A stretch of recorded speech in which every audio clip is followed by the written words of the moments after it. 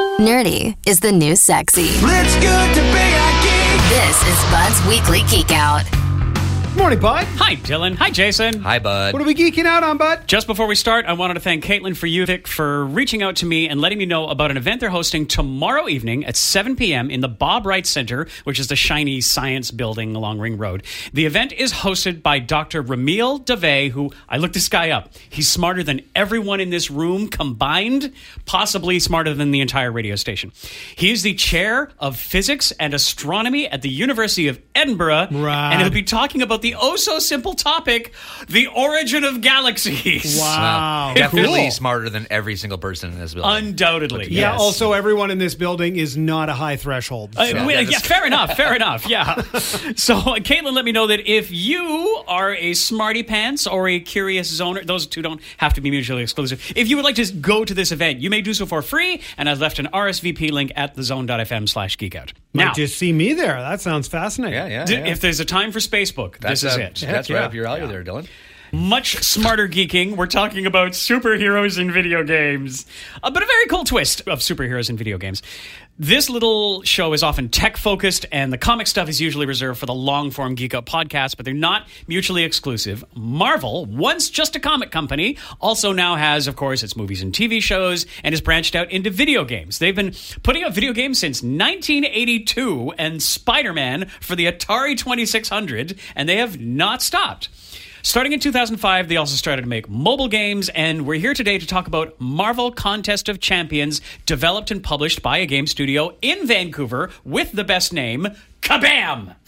Kabam. It's a fighting game, so you choose your character and you fight against an opponent, you level up, you get new skills, you unlock new characters.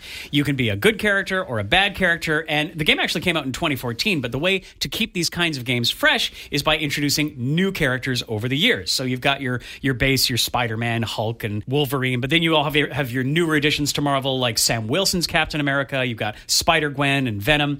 Well, at Comic-Con New York last month, Kabam! Unveiled a new playable character for Contest of Champions who's entering the Marvel canon without any existing Marvel Comics storyline. The character is called Chee'ilth, and she's a First Nations superhero. She's Cree, she speaks Cree, she was created by a team of First Nations folks over 2 years of development.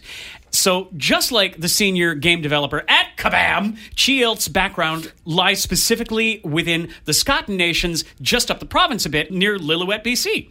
So she's not the first Indigenous Marvel superhero. We've got Danny Moonstar and Kushala from the comics already in this game, but she's the first ever completely original Indigenous character created for this game, which Kabam brought to Marvel for approval, and Marvel loved it. They recognize that more diversity and inclusion is needed, so she's canon, like just within the game for now, but my hope is that she will maybe get her own comic storyline in the future or more. This is really cool, nice and progressive. Does she have an origin story, though? Like every superhero has an origin story, don't they? Yeah. How could I know if I love them? Without their origin story. Yes.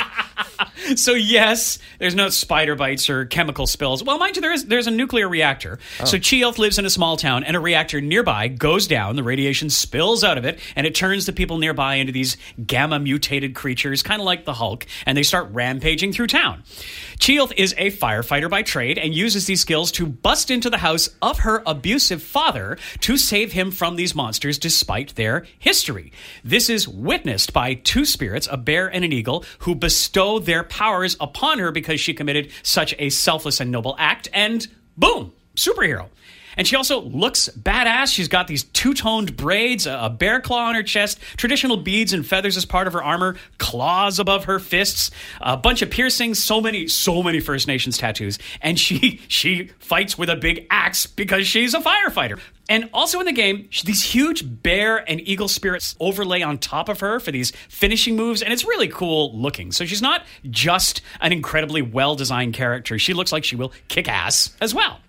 So Chee'ilth will be available in Marvel Contest of Champions at the end of this month, and you can see her video intro to the Marvel Universe at thezone.fm/geekout. Very cool. Thanks, Bud. Yeah, thank you, Bud. Bye. Bud's Weekly Geek Out. Sometimes you know it's good to be a geek. Listen every Wednesday on The Morning Zone for more news from the world of techie type stuff.